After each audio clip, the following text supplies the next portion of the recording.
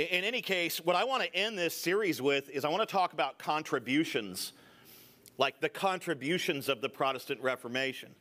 And the contributions are innumerable. I don't think you could exhaust them, but I'm going to focus on just a handful today.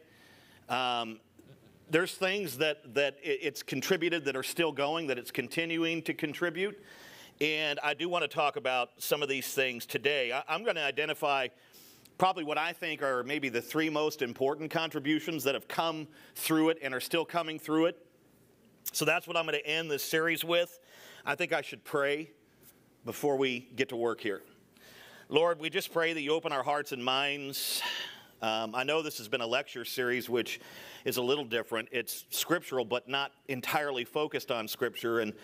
But Lord, I know there'll be Scripture today, quite a bit of it. And Lord, I just pray that you use the Scripture to transform us, because that's what transforms us. Church history educates us. It doesn't transform us. It's your word that transforms us. And so we pray for that. But we also pray that we would learn more about this Protestant Reformation and the contributions that it has made in these areas, these specific areas today. And so I know I have a lot of material to cover, Lord, so I pray that keep my mind sharp, my lips moving, and be glorified and honored in all that is said, because that's the intention. And Lord, I pray that as we near the end of this message, this lecture and series, Lord, that this final point, we just pray that you really drive that home, because there is a singular, most important, pinnacle-style point to this whole thing.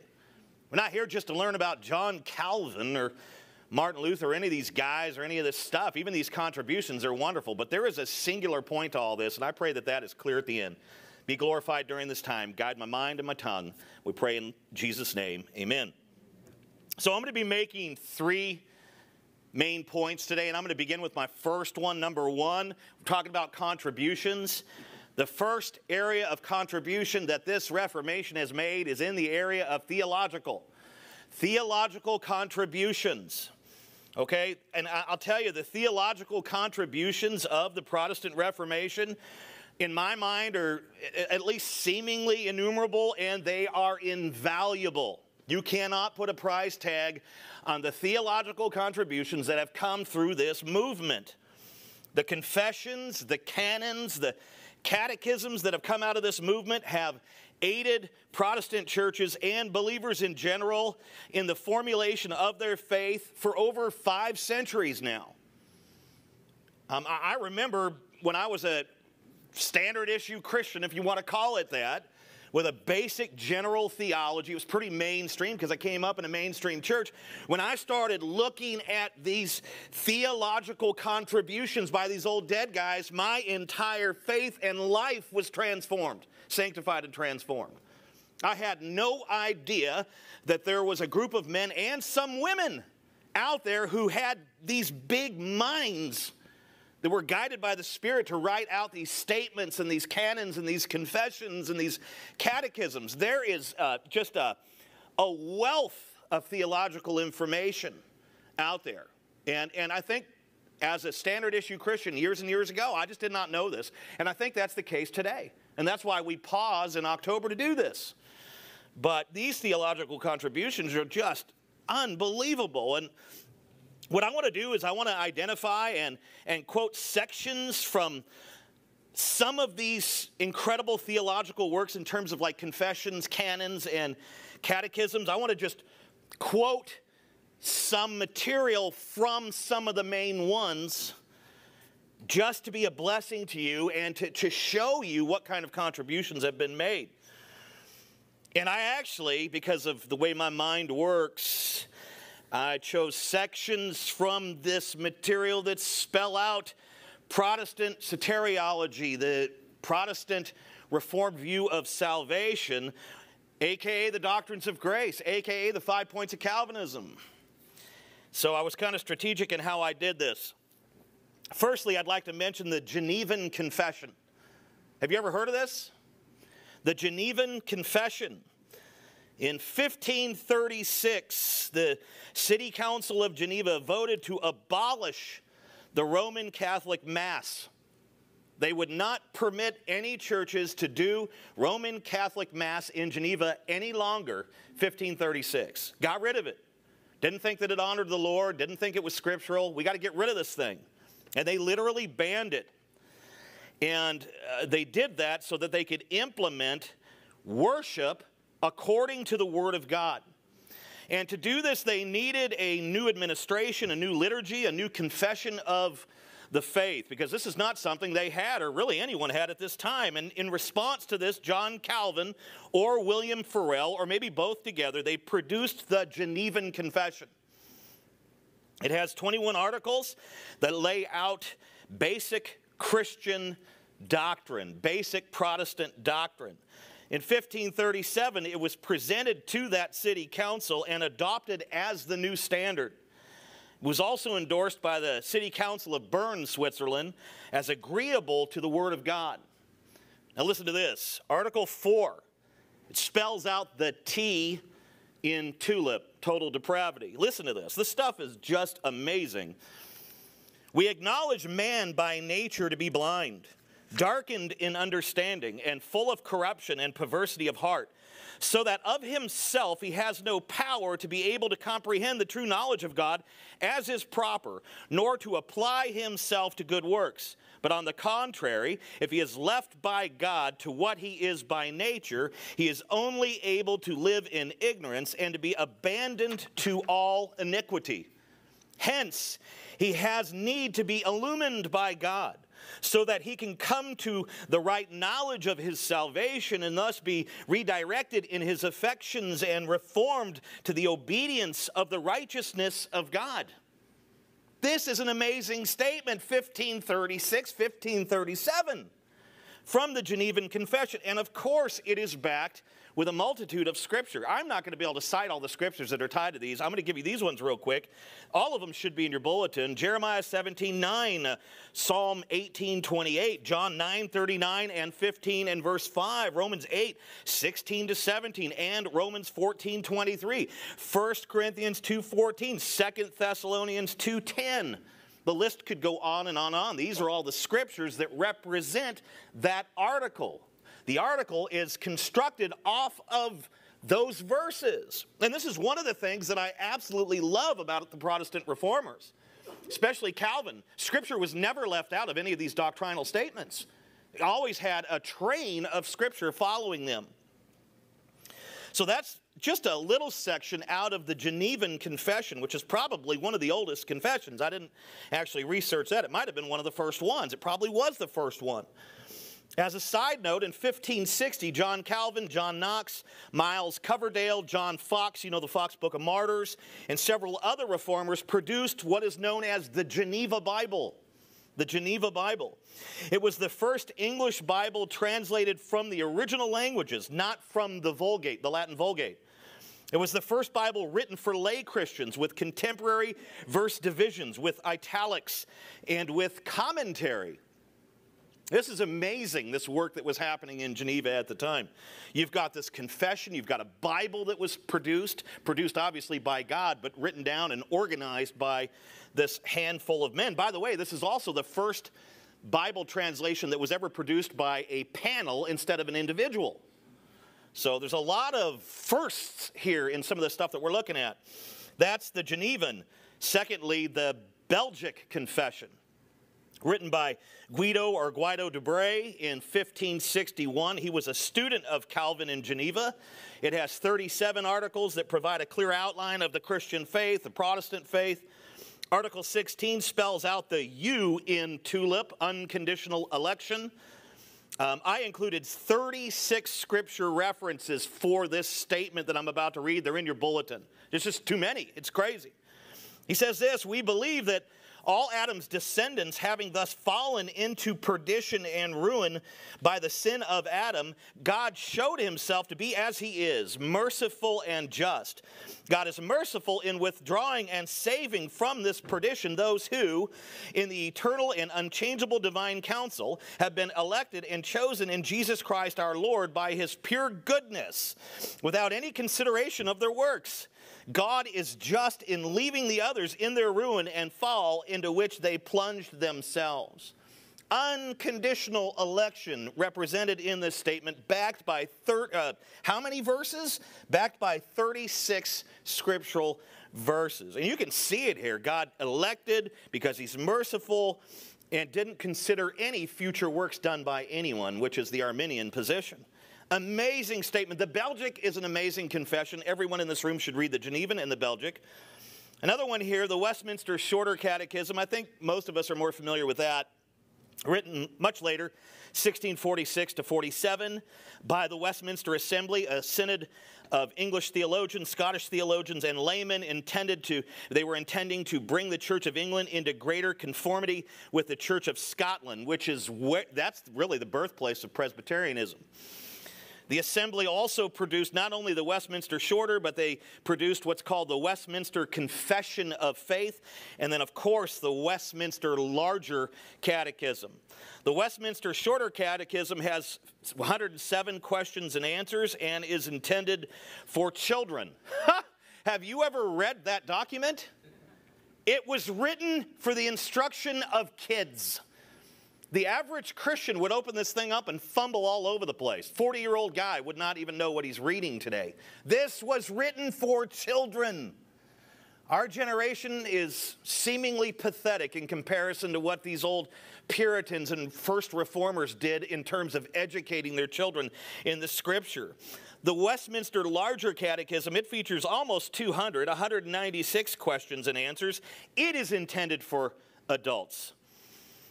Question and answer number 59 spells out the L in TULIP, limited atonement. The question that we see there is, listen to this, who are made to share redemption through Christ? Who's it for? Who did Christ die for? Redemption, here's the answer, redemption infallibly reaches and is effectively received by all those whom Christ purchased it. And they are in time by the Holy Spirit enabled to believe in Christ according to the gospel. John 6:37 and 39, John 10:15 and 16, 2 Corinthians 4:13, Ephesians chapter 1, 13 and 14, and chapter 2, verse 8. Who did Christ die for? For those whom Christ purchased redemption. A specific, particular group of people. That's why the atonement is limited. It is particular and limited to that body of people, and we call them what the Bible calls them, the elect, the church, true Israel. Go on and on and on. Now, we also see limited atonement in the Westminster Confession of Faith, 1646. This was written. We see it in chapter 8, paragraphs 5 and 8. The scripture references for paragraph 5 and paragraph 8 are in your bulletins. There's like 15 and then 27.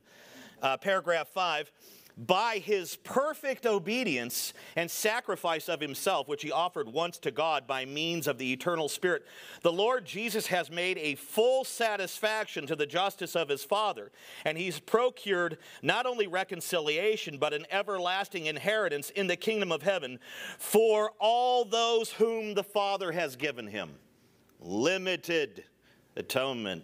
Paragraph 8, 27 verses to go with this baby.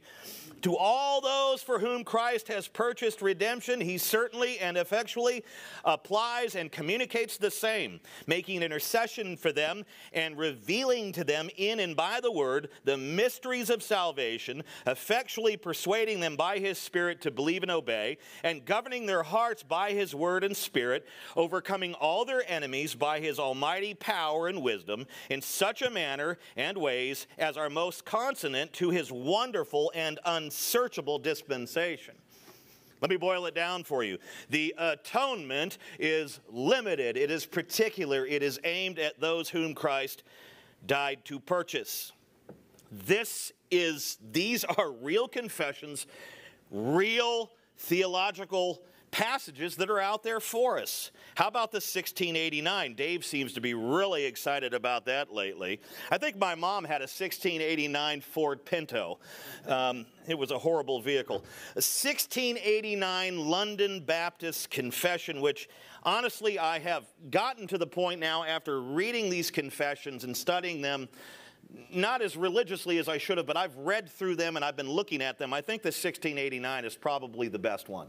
I really do. And it was adapted or adopted from the Westminster, by the way, the shorter. So it was just modified, and a Baptist perspective was put on it in terms of baptism. So the London Baptist, 1689, it's also called the Second London Baptist Confession. The first LBC was written in 1644, the second in 1689. It was written by particular Baptists to give a formal expression of their Christian faith from a Calvinistic Baptist perspective. It features 32 chapters. As I said, Pastor Dave is going to begin a Sunday school on the 1689, I think this coming weekend, so you want to get signed up for that. The particular Baptists supported believers' baptism, and they rejected pedo or infant baptism, which was practiced by Roman Catholics and Presbyterians. If the Presbyterians have a major issue, that's where it is. Other than that, they're really sound. And we actually see their expression of, or their theology of believers' baptism and the rejection of pedo baptism in chapter 29, paragraph 2 of the 1689. In chapter 20, paragraph 4, it spells out the I in TULIP, irresistible grace. Listen to this. The gospel is the only outward means of revealing Christ and saving grace, and it is abundantly sufficient for that purpose. We don't need anything beyond the gospel here. We don't need anything beyond that. And he says, they wrote this, yet to be born again, brought to life or regenerated, those who are dead in trespasses also must have an effectual, irresistible work of the Holy Spirit in every part of their souls to produce in them a new spiritual life. Without this, no other means will bring about their conversion to God. Irresistible grace through the Holy Spirit must transform and draw that dead sinner, must raise them to life and draw them unto Christ, is what they're saying here. The grace that God gives, the saving grace, we don't resist it. We give into it very quickly because we have a new heart. They back this amazing theological statement with Psalm 110, verse 3, John 6:44. John 6 is amazing for this stuff. 1 Corinthians 2:14, 2 Corinthians 4:4, and verse 6, Ephesians chapter 1, verses 19 and 20. The list could go on and on and on. And then in chapter 17, paragraph 1 of the 1689, it spells out the P, the final letter in the TULIP, the perseverance of the saints. Listen to this, be encouraged by this statement. Those God has accepted in the beloved, effectually called and sanctified by his Spirit, and given the precious faith of his elect, can neither totally nor finally fall from a state of grace. They can never, ever absolutely fall away and never come back. They will certainly persevere in grace to the end and be eternally saved, because the gifts and callings of God are what? Irrevocable. This is Scripture. This is not the writing of a man here or a panel. What do they cite for this amazing doctrine? Psalm 89, 31 to 32, Malachi 3:6, 1 Corinthians 11:32, Philippians 1:6, 2 Tim 2:19, 1 John 2:19, I don't think it's 1 John because it doesn't have 10 chapters. I left out whatever verse it is, but chapter 10, verses 28 to 29 of some text in the New Testament also supports this. I don't know why I did that. Probably because I was trying to copy and paste, and that got messy. Now, here's the deal. I've just given you some information supporting the TULIP from some of the main ones, but let me tell you something right now. The Protestant Reformation has made so many more theological contributions. We can never even capture it in a message or probably 10 messages. The Heidelberg Catechism, for instance, written by Zacharias Ursinus and Caspar Olivinius in 1563. It was written as a tool for teaching young people, a guide for preaching in the provincial churches, and a form of confessional unity among several Protestant factions in the Palatinate. Heidelberg is a wonderful confession.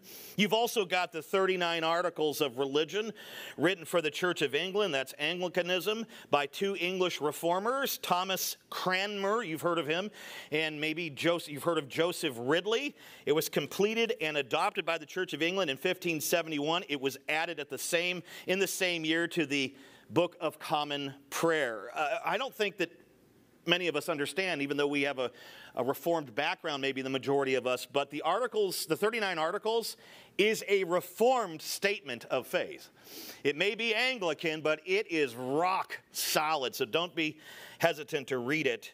How about the Canons of Dort, one of my favorite things to come out of the Protestant Reformation, written by the synod that convened at Dordrecht, Netherlands in 1618 and 1619. This international gathering addressed the Remonstrants, students of I should call him Jacob Arminius, who were trying to replace Protestant soteriology, the view of salvation, the doctrines of grace. They were trying to take those out, which are scriptural, and replace them with Roman Catholic soteriology, the doctrines of Pelagianism or semi-Pelagianism, which came to be known as the doctrines of Arminianism. The Canons of Dort consisted of 5 main heads of doctrine, 59 articles, 34 rejections, and a conclusion. It is an exhaustive doctrine. It is amazing. By the time you're done reading through all of those articles and arguments and everything else, you will say, God is sovereign over the salvation of men. I have no doubt about it. And all the scripture that they use to support that. Have you ever heard of the Ordo Salutis? Another amazing thing to come out of the Reformation. The Ordo Salutis, that's a Latin phrase that means order of salvation. It is part of soteriology, which is the science of salvation. This term was actually first used, it's believed that it was first used by Lutheran theologians in the mid-1720s.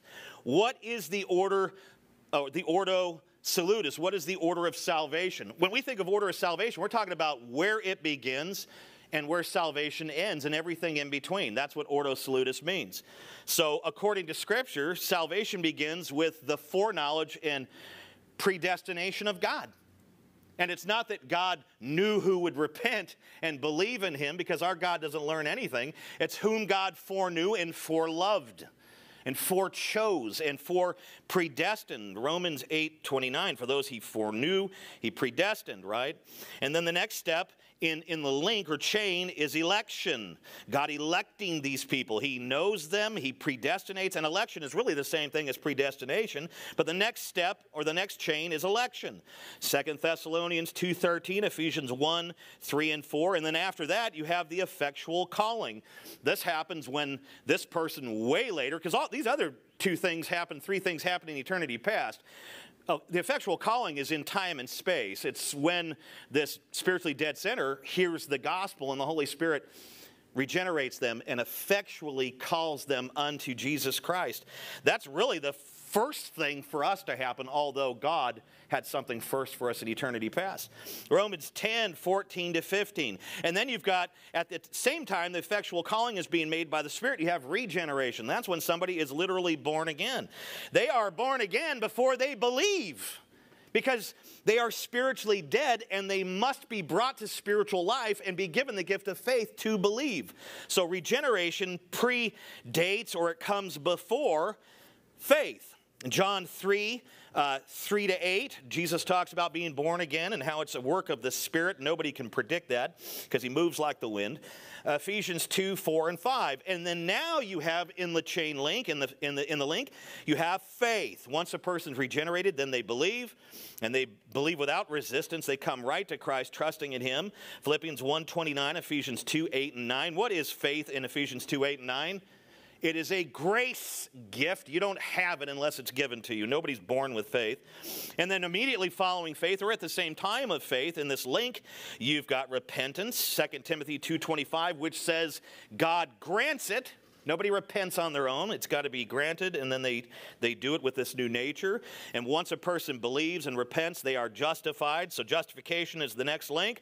Romans 5:9, Galatians 2:16. And then once a person believes and is justified, they are adopted into the family of God. Ephesians 1:5, Romans 8:15, Galatians 4:5. And then from there on out, they're sanctified or conformed to the image of Christ, right? That's a daily, moment-by-moment process. Romans 8:29, 2 Tim 2:21. And you also have in this wonderful theology, which is biblical, this Ordo Salutis, you have perseverance, right? This person who has had all these things happen to them is being sanctified, will persevere and make it to the end. Why? Because Christ is the author and perfecter of our faith, not because we are the perfecters of our faith. So you have perseverance, John 10:27-30, Philippians 1:6. And then you have my favorite one, glorification, right? And guess what, folks? Glorification doesn't happen when you pass away and go be with Jesus. It happens at the resurrection, because that's when your glorification is complete and your salvation is complete. People are saved the moment they are regenerated and believe in Christ, but salvation is a process. We are not just saved, we are being saved. And the final thrust of our salvation is to get a new body that is fashioned and created for eternal worship in the kingdom, the eternal kingdom, okay? So you have glorification, Romans 8:18. You have 2 Corinthians 4:17. This is the Ordo Salutis. Now, the Arminians have their version of it, and there's about 3 or 4 versions of it, but this is the best one. Then also you have the 5 solas, which we covered on week 1. Salvation is by grace alone, sola gratia. You have through faith alone, sola fide. In Christ alone, solus Christus. According to Scripture alone, sola scriptura. For whom and for what? The glory of God alone, soli Deo Gloria. This is supported by a multitude of verses, but I've just got Ephesians 2:8-9, which actually has all the solas in them. And then 2 Timothy 3:15 real quick. Point being, these are just a handful, just a few of the theological contributions to come through the Protestant Reformation. You know who was onto these things long before the Protestant Reformation? First of all, Paul was, and certainly Jesus was, but Augustine. Augustine believed these truths long before we had a Protestant Reformation. What am I telling you? The Protestant Reformation was an explosion of these pre-existing truths. It didn't create them, but it did remind us of them and bring them out and bring them back to the attention of the church, because they had been lost in Roman Catholicism. So this is just a handful of theological contributions. I say go do your research, read the articles and confessions that I just put before you, and you'll find about another 100 on top of that. Number 2, ecclesiological contributions. Ecclesiological contributions. In Christian theology, ecclesiology is the study of the church, its relationship to Jesus, its polity, that's how it operates, worships on Sundays, its discipline, its eschatology, how it views the return of Christ, and of course, its view on leadership in the church. That's what ecclesiology means. That's what it is. And it's amazing how transformed the ecclesiology of the church became during even the initial part of the Protestant Reformation. I mean, it just completely transformed the church and what it looked like, not aesthetically, but how it functioned and how it worshiped and how it handled the Word of God. Everything through this Protestant Reformation just transformed everything and anything and everything about church at this time. And it's continued, I think, to reform the church in a great many ways. It literally transformed the church's ecclesiology, especially its polity or way of operating. One of the first things that you saw during this time was the reformers moved the communion table to the side. If you notice the old ancient churches, even if you notice today the Roman Catholic churches, the thing that takes center stage in all these Roman Catholic parishes and dioceses and churches, whatever you want to call it, I don't even know if I call them churches, clubs, whatever they are, is always the communion table. Because to the Roman Catholics, communion is the centerpiece of their worship gathering. The reformers said, well, the communion is important, But it's not as important as the preaching of God's word, or it is, but it is secondary to that in a sense. And that may sound a little weird, like we only have 2 sacraments, but understand what they meant. Communion is important, we get that, but the preaching of God's word is the main thing in a worship gathering. It is the main thing that should transpire. Now, the Catholic Church had this down for many centuries, but lost it. They took the pulpit out and moved it off to the side, and they started doing homilies, which is not really a sermon. It's like 15 minutes on how to have your best life now in Jesus. Literally, they're useless. They're sermonettes, and sermonettes produce Christianettes. And so they move the pulpit away and put the altar up there, and then they do their thing, and they hold the bread up, and Dominus Ominous, they do all that stuff. The Reformers come in and said, we love communion, but it's something that we will do secondary to the preaching of the word. They moved the communion table out of the middle and put it off to the side, or sometimes they left them in the middle, but they built a huge pulpit right behind it, way up high in the air. Why did they build them up high? They wanted Martin Luther to look really good at 15 feet above the ground? No, because of what he's doing, because of the Word of God. The Word of God is the highest, most important thing that we do on Sundays. The Reformers understood this. Roman Catholicism didn't even come close to getting this. Not only did they move the communion tables down or to the side and put big pulpits in for the preaching of the Word, they totally threw out the Mass and replaced it with expository preaching. What a thought! We're going to have expository sermons. We're going to walk through books of the Bible together. John Calvin took 9 years to preach through the first 5 books of the New Testament in a big pulpit above the table. I love it. In fact, he got fired and left Geneva and came back and picked right up where he left off. 5 years ago, I was at Matthew 17, verse 1. Let's start at verse 2 of Matthew 17. He literally went right back to where he was. He didn't let anything he didn't have a choice but for that exposition to get interrupted, but he came right back to it. This is how faithful this man was to the Word of God. So they got rid of the Mass. They removed that, got rid of it. They started doing expository preaching from these big, awesome pulpits that were up off the ground. I mean, they were way more cool than this one. You guys can get me one for Christmas. I don't know. We don't have, I could be like this at the ceiling and preach, here's another thing that the Reformers did immediately. They created hymnody. What is hymnody? The use of hymns. Now, the early church used hymns. Roman Catholicism uses a type of hymn, but hymnody didn't come into existence until the Protestant Reformation, and that's where you have multiple authors cranking out tons and tons and tons of biblical, scriptural hymns. So they really created hymnody by writing a multitude of biblically based hymns. Martin Luther was actually an amazing hymn writer. In the 1520s, he wrote, "O Lord, look down from heaven, behold, from the depths of woe I cry to thee. A mighty fortress is our God. Lord, keep us steadfast in thy word." These are incredible hymns. In Roman Catholic institutions, buildings, whatever you want to call them, the only singing that was done in these places was done by choirs, and the only thing they sang were Gregorian chants. That's all they did. But in Protestant churches, you now had congregational singing. Do you know why we sing in churches? Because of our Reformed forefathers. You did not have congregational singing. You did in the first century. Right? Paul admonishes Christians to sing spiritual songs and psalms and hymns to one another. You had it then, and it was essentially lost, probably for 1,000 years. So now you have these Gregorian chants that are removed and replaced, and choirs. The first person to get rid of the choir was John Calvin, because he thought it was more of a performance, and the congregation wouldn't engage in singing. And by the way, Calvin was the very first pastor to implement congregational singing, but he would not allow instruments. He was one of those guys like Church of Christ today where they're like, oh, you have a guitar on stage, you guys are going to hell.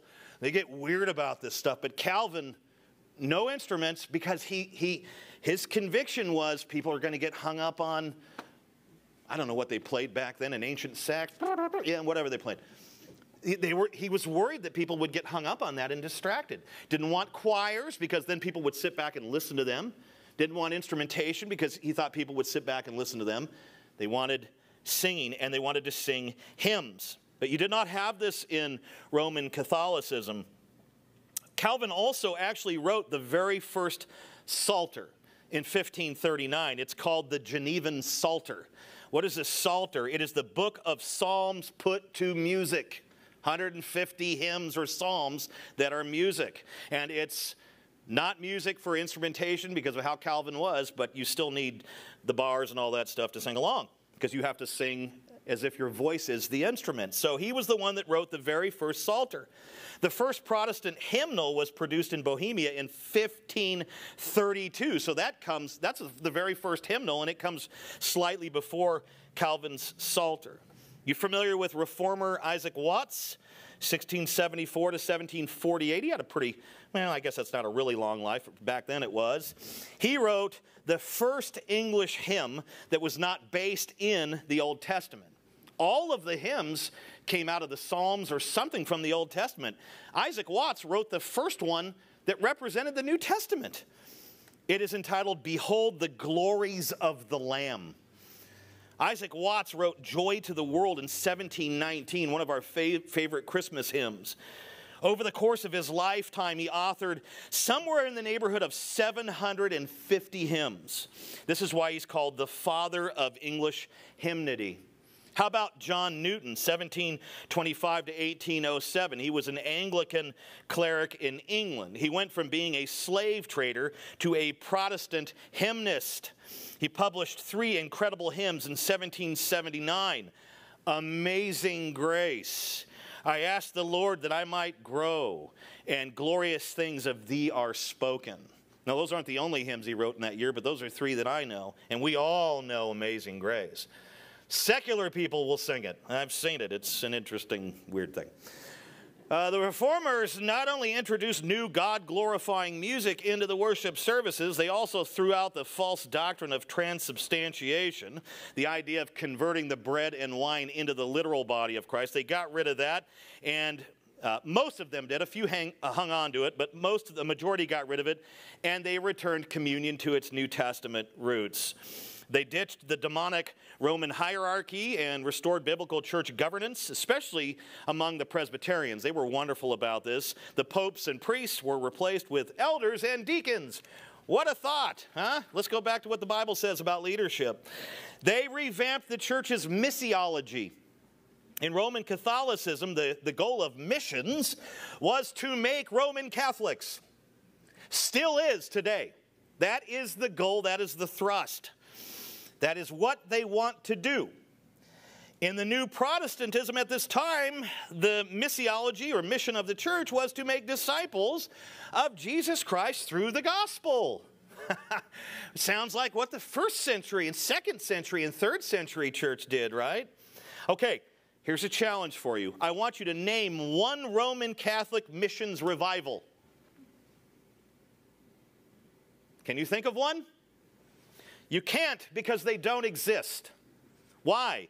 Because Roman Catholicism since the 1100s, in particular since the early 1600s, has been perpetuating a false gospel of dual justification.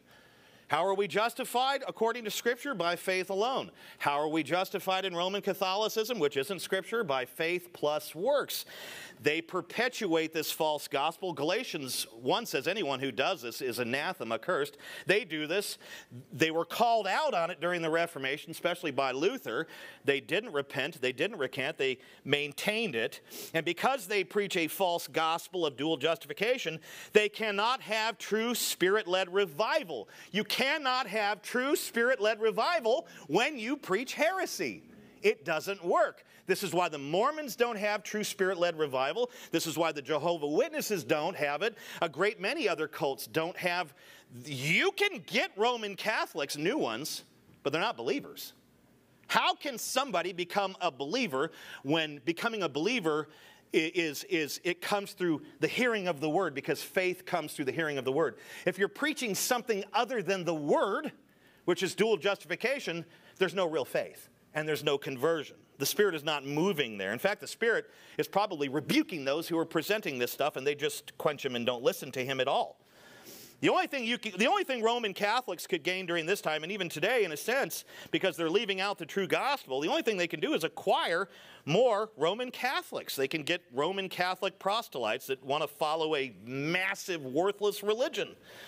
Faith comes by hearing the truth, not lies, Romans 10:17. There's no such thing as a Roman Catholic missions revival or a true revival, not in the biblical sense. But the reformers were now wielding a new gospel-centered missiology, and they went out and set the world ablaze for Christ.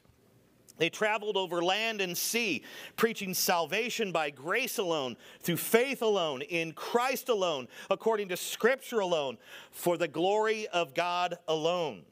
Calvin sent missionaries from Geneva into France and all the way to Brazil. They got on boats and went all the way to Brazil, usually with some kind of traders that were going over there to trade some kind of material. Their missionaries would jump on board and make that long voyage and go over there and evangelize Brazilians, early Brazilians. Most of the young men sent to France by Calvin, they died as martyrs, but the church in Geneva just kept sending them, because they just kept wanting to go. The gospel meant more to these young missionaries than their own lives. I wish that were true of today. It is in some circles. By 1555, Calvin and his Geneva supporters had planted 5 churches in France. 4 years later, they had planted 100 churches in France. By 1562, Calvin's Geneva, with the help of some of the sister cities around there, had planted more than 2,000 churches in France. 2,000 churches in France. You know, and what do Calvinists get blamed for all the time? Well, you kill missions because you're fatalistic and you don't evangelize. You think God's just going to do things without any gospel or anything because he's chosen to do these things and it's all elected and predestined, so why bother? Let me tell you something right now. Calvinists have been the most successful, thanks to the Holy Spirit, missionaries in the history of the church. Hands down.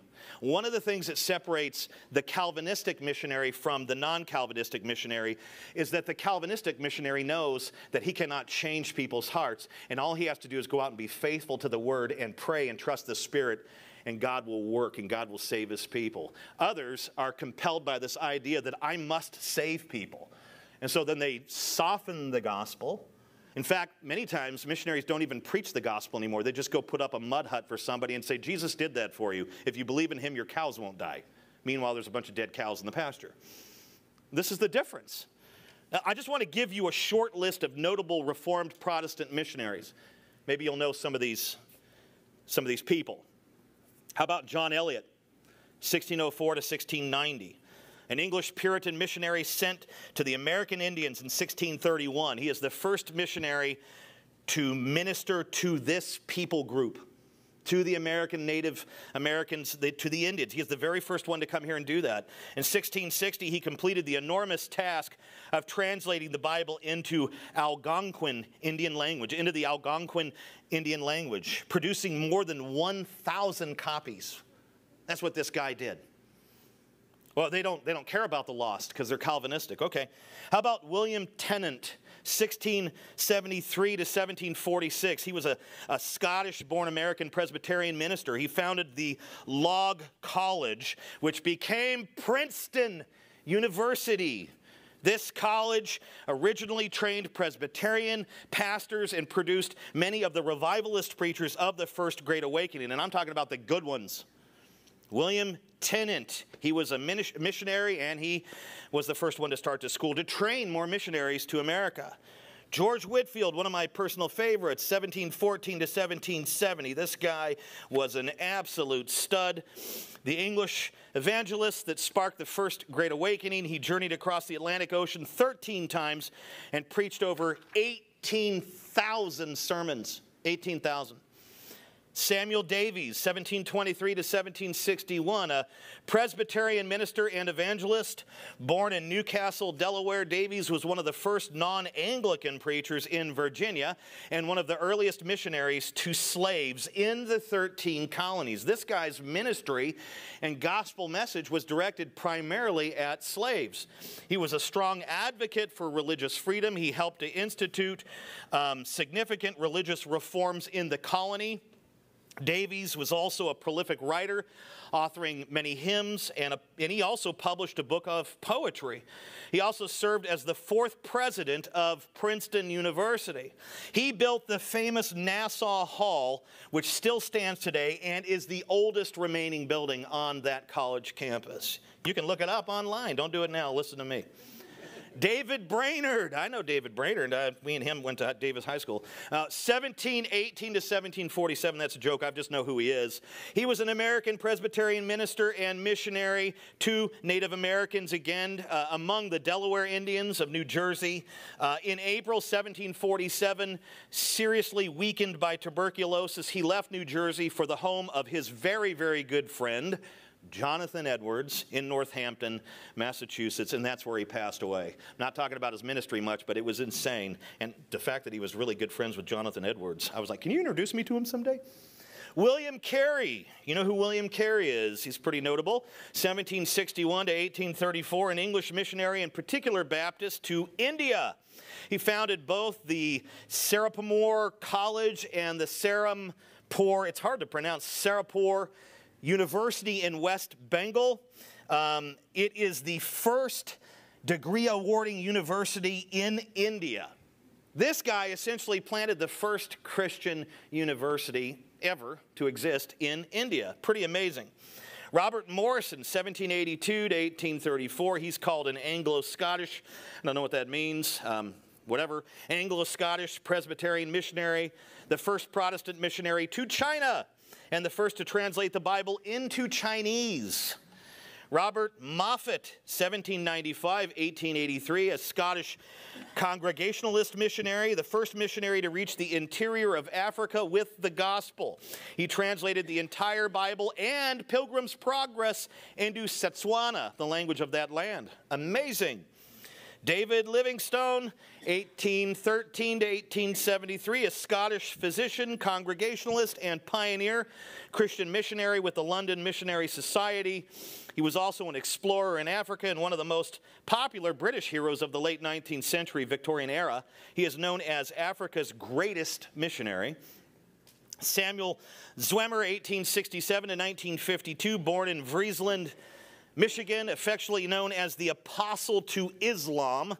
His legacy includes efforts in Bahrain, Arabia, Egypt, and Asia Minor. His writing was used by the Lord to encourage and mobilize an entire generation of missionaries that labor in Islamic countries.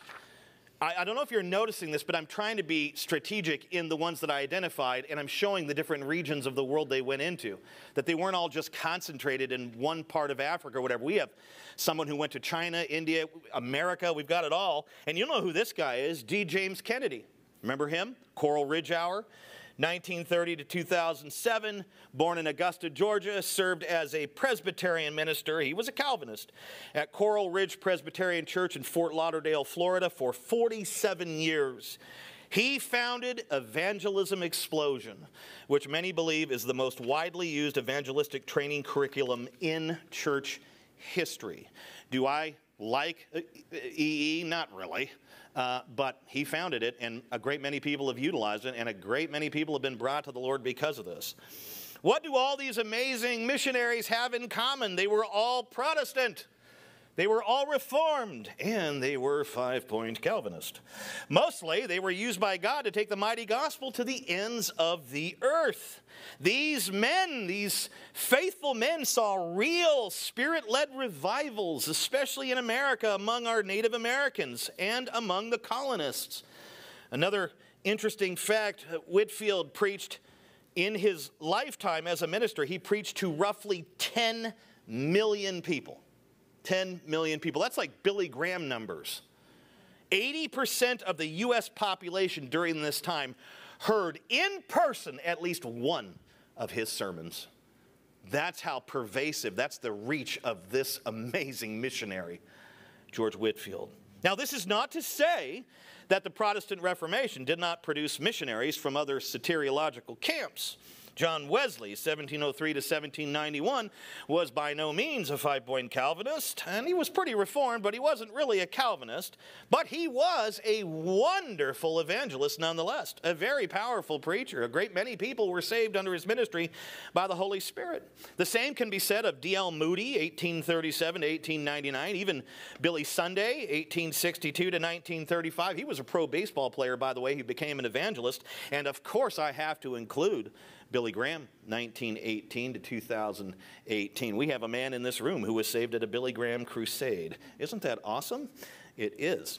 Now, this is really just a handful of the ecclesiological contributions to come through the Protestant Reformation. I need to move to our third and final point as I keep moving and moving and moving. This is a very fascinating area too. Number 3, societal contributions. This is the one area of contribution that is most overlooked, that people are most ignorant of, even Christians. The Protestant Reformation has had a powerful, powerful impact on society. It has. I'm even talking about secular society. Let me give you some examples. Johannes Gutenberg, that name ring a bell? German inventor, born in 1468. Now, he does predate Luther by probably about 100 years, if not a little bit less. This man, German inventor, literally lived in the hub of the Protestant Reformation. He invented the very first printing press. Not the very first printing press, but the very first printing press that could mass produce movable type print, metal print. He was the first one to create that. And can you guess which book he printed first on his brand new invention in 1455? The Bible became known as the Gutenberg Bible. In the same year, he produced 180 copies of this Gutenberg Bible, which seems a bit minuscule, but at this time there were only about 30,000 books in all of Europe. So a 180 book contribution is pretty significant at this time. And another thing that's really cool about the Gutenberg Bible and his spreading of these, and he did print more and spread them out, but during that year he only did 180. But the cool thing about all the Bibles that he printed was that he did it for free. No profit whatsoever. He printed them at his own expense and gave them away. And he did have some support by generous donors. It's important to note that. He made no money off the Bibles, printed and distributed them for free. Now, after Gutenberg's death, either students of Martin Luther or some rogue printer, Jimmy, got loose somehow, we don't know, used a Gutenberg press to mass produce Luther's 95 Theses and spread it throughout Germany almost overnight. I don't know what they did, if they peeled it off the wall and then took it back to their place and then printed it and put it back up on the door at the church, at the Castle Church. I don't know how they did it. But somebody, either his students or somebody else, took it and just started whipping these things out. Somebody once said, and I don't know who it was, and I don't know how accurate the statement is, but somebody once said that the 95 Thesis, because of this person or because of these students, it quickly became the most circulated document in the history of the world at that time. They were whipping them out like the New York Times with their conveyor papers. You know, I mean, they were just cranking them out and putting them out there. That's because everyone had such a high opinion of the Roman Catholic Church. No, not really. In any case, this created a firestorm of controversy, thus putting Luther on the map. His 95 Thesis was the Twitter of the day. It really was. And I don't think Musk could have bought this from him. Gutenberg may have invented the modern printing press, and I don't know if he was really a reformer. He may have been, he may not have been. But it was the Protestant reformers that popularized the Gutenberg press. They got their hands on it first because they could see the value of it. They used it to print and spread massive, massive amounts of Protestant information everywhere. They were putting their stuff out there big time. Even secular folks began to use the Gutenberg press. The largely unrestricted spread of information sharply increased literacy throughout Europe, breaking the virtual monopoly the educated elite and religious clergy had held over learning for centuries upon centuries. European societies were literally transformed almost overnight because of this Gutenberg press and because of the popularizing of the reformers. About 350 years later, someone whom you will know, Mark Twain, you know Mark Twain, right? He wrote this: "All the world acknowledges that the invention of Gutenberg is the greatest event that secular history has recorded." Wow. Twain wrote that, one of our most beloved authors. What am I saying here? Okay, listen. The Gutenberg press may, the creation of it may predate Luther, but it was still a product of the Protestant Reformation. It was still a contribution that came through the Protestant Reformation that literally transformed societies, that contributed to societies, transformed Europe, and made massive transformation across the globe. Another societal contribution of the Protestant Reformation is education. Before the Protestant Reformation, education was the privilege of only the wealthy aristocrats and priests, but the Reformers argued that it should be made available to all. Their schools were the first to educate girls and saw the importance of developing the potential of every child for the glory of God. According to Joel Beakey, whom I really like and my wife likes even more because he is an amazing historian, he said this: "Calvin opened the way for the people to raise themselves by education and by the diligent use of their knowledge and abilities. Finding their full potential through education and applying it to their work enabled the rise of what would be called the Protestant work ethic, which would positively shape Western civilization for a great many centuries, or a few centuries at least." Harvard University was originally founded in 1636 and named after John Harvard, an English Puritan clergyman. It began as a seminary to train Puritan ministers. Its original mission statement says this: "To advance learning and perpetuate it to posterity, dreading to leave an illiterate ministry to the churches when our present ministries fail or shall lie in the dust." So the main concern and statement of it was, we do not want to have an ignorant church. We are putting together a seminary to train ministers so we don't have ignorant pastors, ministers, therefore ignorant congregations. Increase Mather, you might know that name, served as president of Harvard from 1681 to 1708. He was a devout Puritan and the father of someone we all know, I think most of us have heard of him, Cotton Mather, who became a Congregationalist minister, prolific author, and the most celebrated Puritan in New England.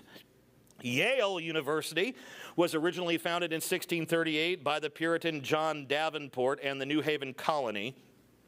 King Charles II intervened and progress was halted to this new project until another Puritan minister named James Pierpont, with 10 of his peers, used political means to restart the project some years later. They were able to get past the Act for Liberty to erect a collegiate school into law. The school's mission was to instruct youth in the arts and sciences and fit them, quote, "for public employment both in church and civil state." It was renamed Yale in 1718 in honor of Elihu Yale, a Welsh merchant who donated money. Listen to this. Yale changed its name to Yale in honor of this guy because of what he donated. What did he donate? He donated the proceeds from the sale of 9 bales of hay. He donated 417 books, probably for their library. And the funniest thing of all, he donated a portrait of King George I. I tell you what, we're going to name our college after you. I think I could probably cover those expenses and have Baker College. I mean, this was like almost nothing back then. It was probably a fortune back then, actually. Now, as I said earlier, Princeton University was originally founded by the reformer William Tennant in 1727. It became a Calvinistic seminary and training center for Presbyterian ministers. Today, it is recognized as one of the top schools in the world, and that's a fact.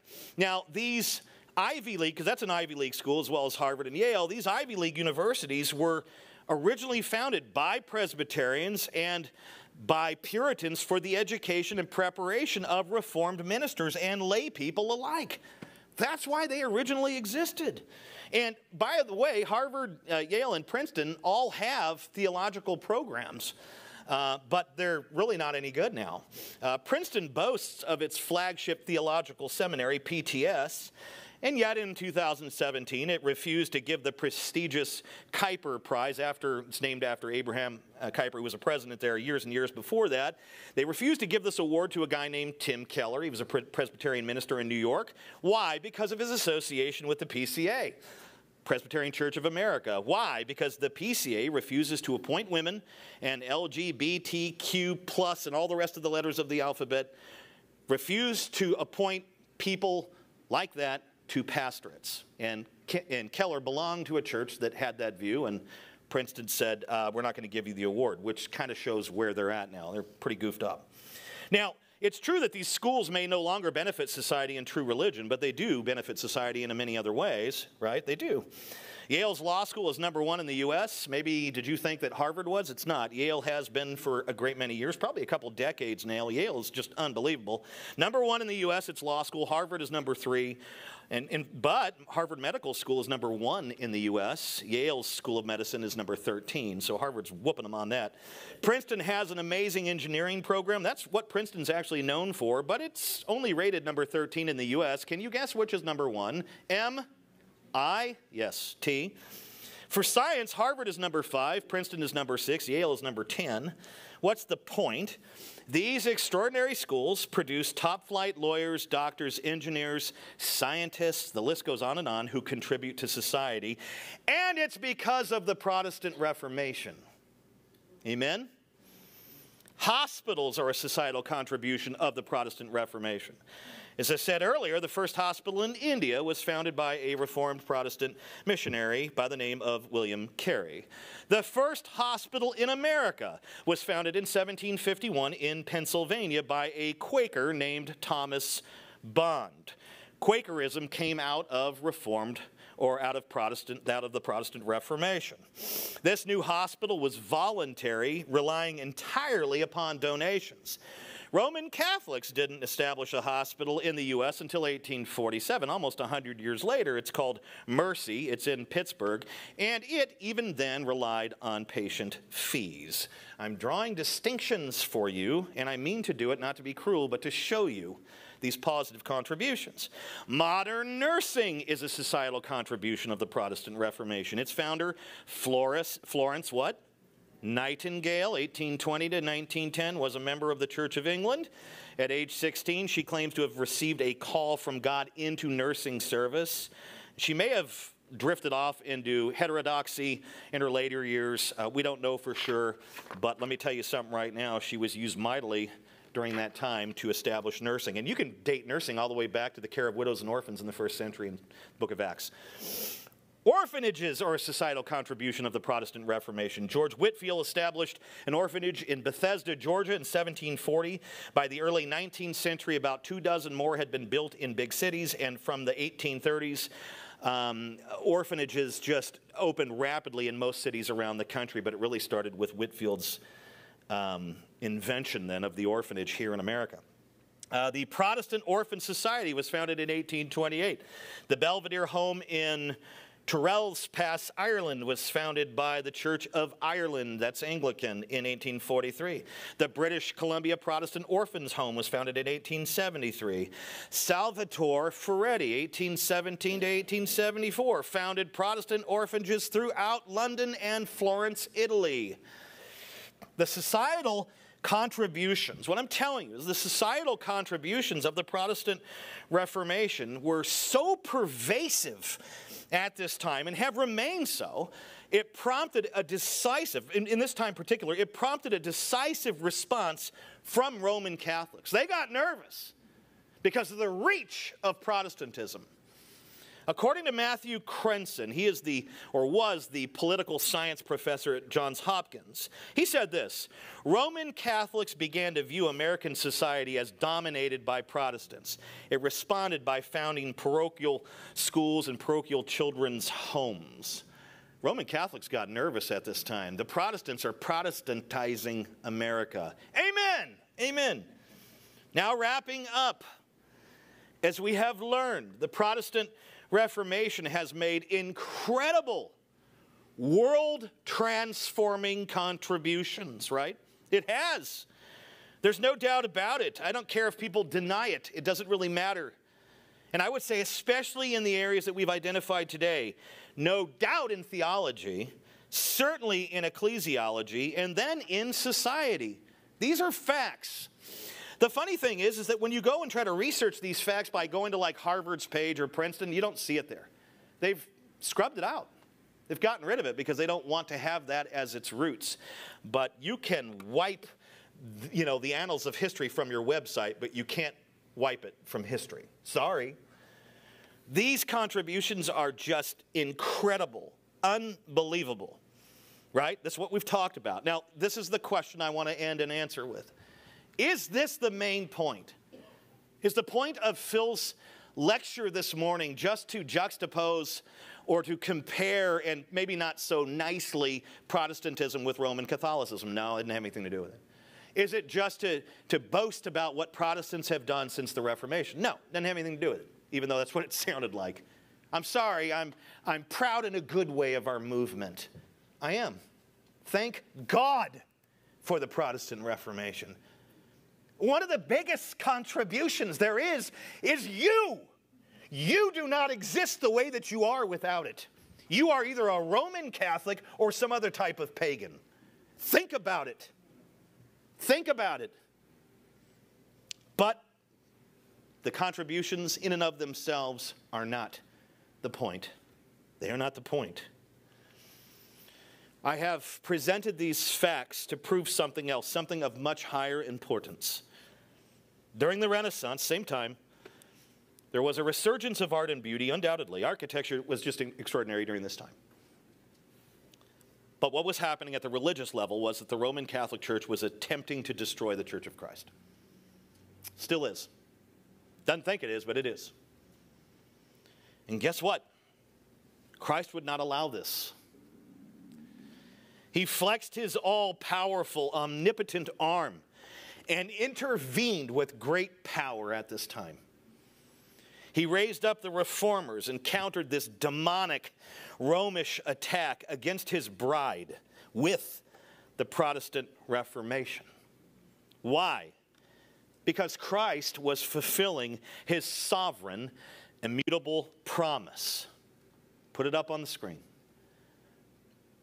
I will build my church, and the gates of hell shall never prevail against her. Matthew 16:18.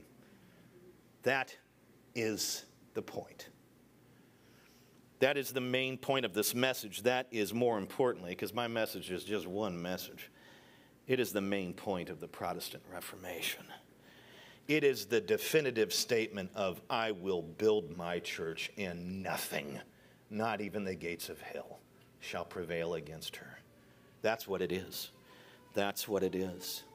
The Protestant Reformation proves this promise. And my encouragement to us is that we must never forget it. And I would say this just as a last encouragement. There was another thing to come out of the Protestant Reformation, another Latin saying that I really love. It is pronounced semper reformanda. It means always reforming to the Word of God. Always. That statement was a statement that somebody that knew Latin came up with during the Reformation. I don't even know where it came from. I just know it came out of it. That understood the answer to a question that is even being asked today: is the Protestant Reformation over? Semper reformanda. What does that mean? No, it is not over. It is not over. Brothers and sisters, we have a rich heritage, and we have a charge from the Word of God. Semper reformanda. We are always reforming in accordance with the Word of God. Always. That's what we are to do. And we are to take that mighty gospel, just like this long history of faithful Protestant Reformed missionaries, to our own mission field right here, to our own Jerusalem right here.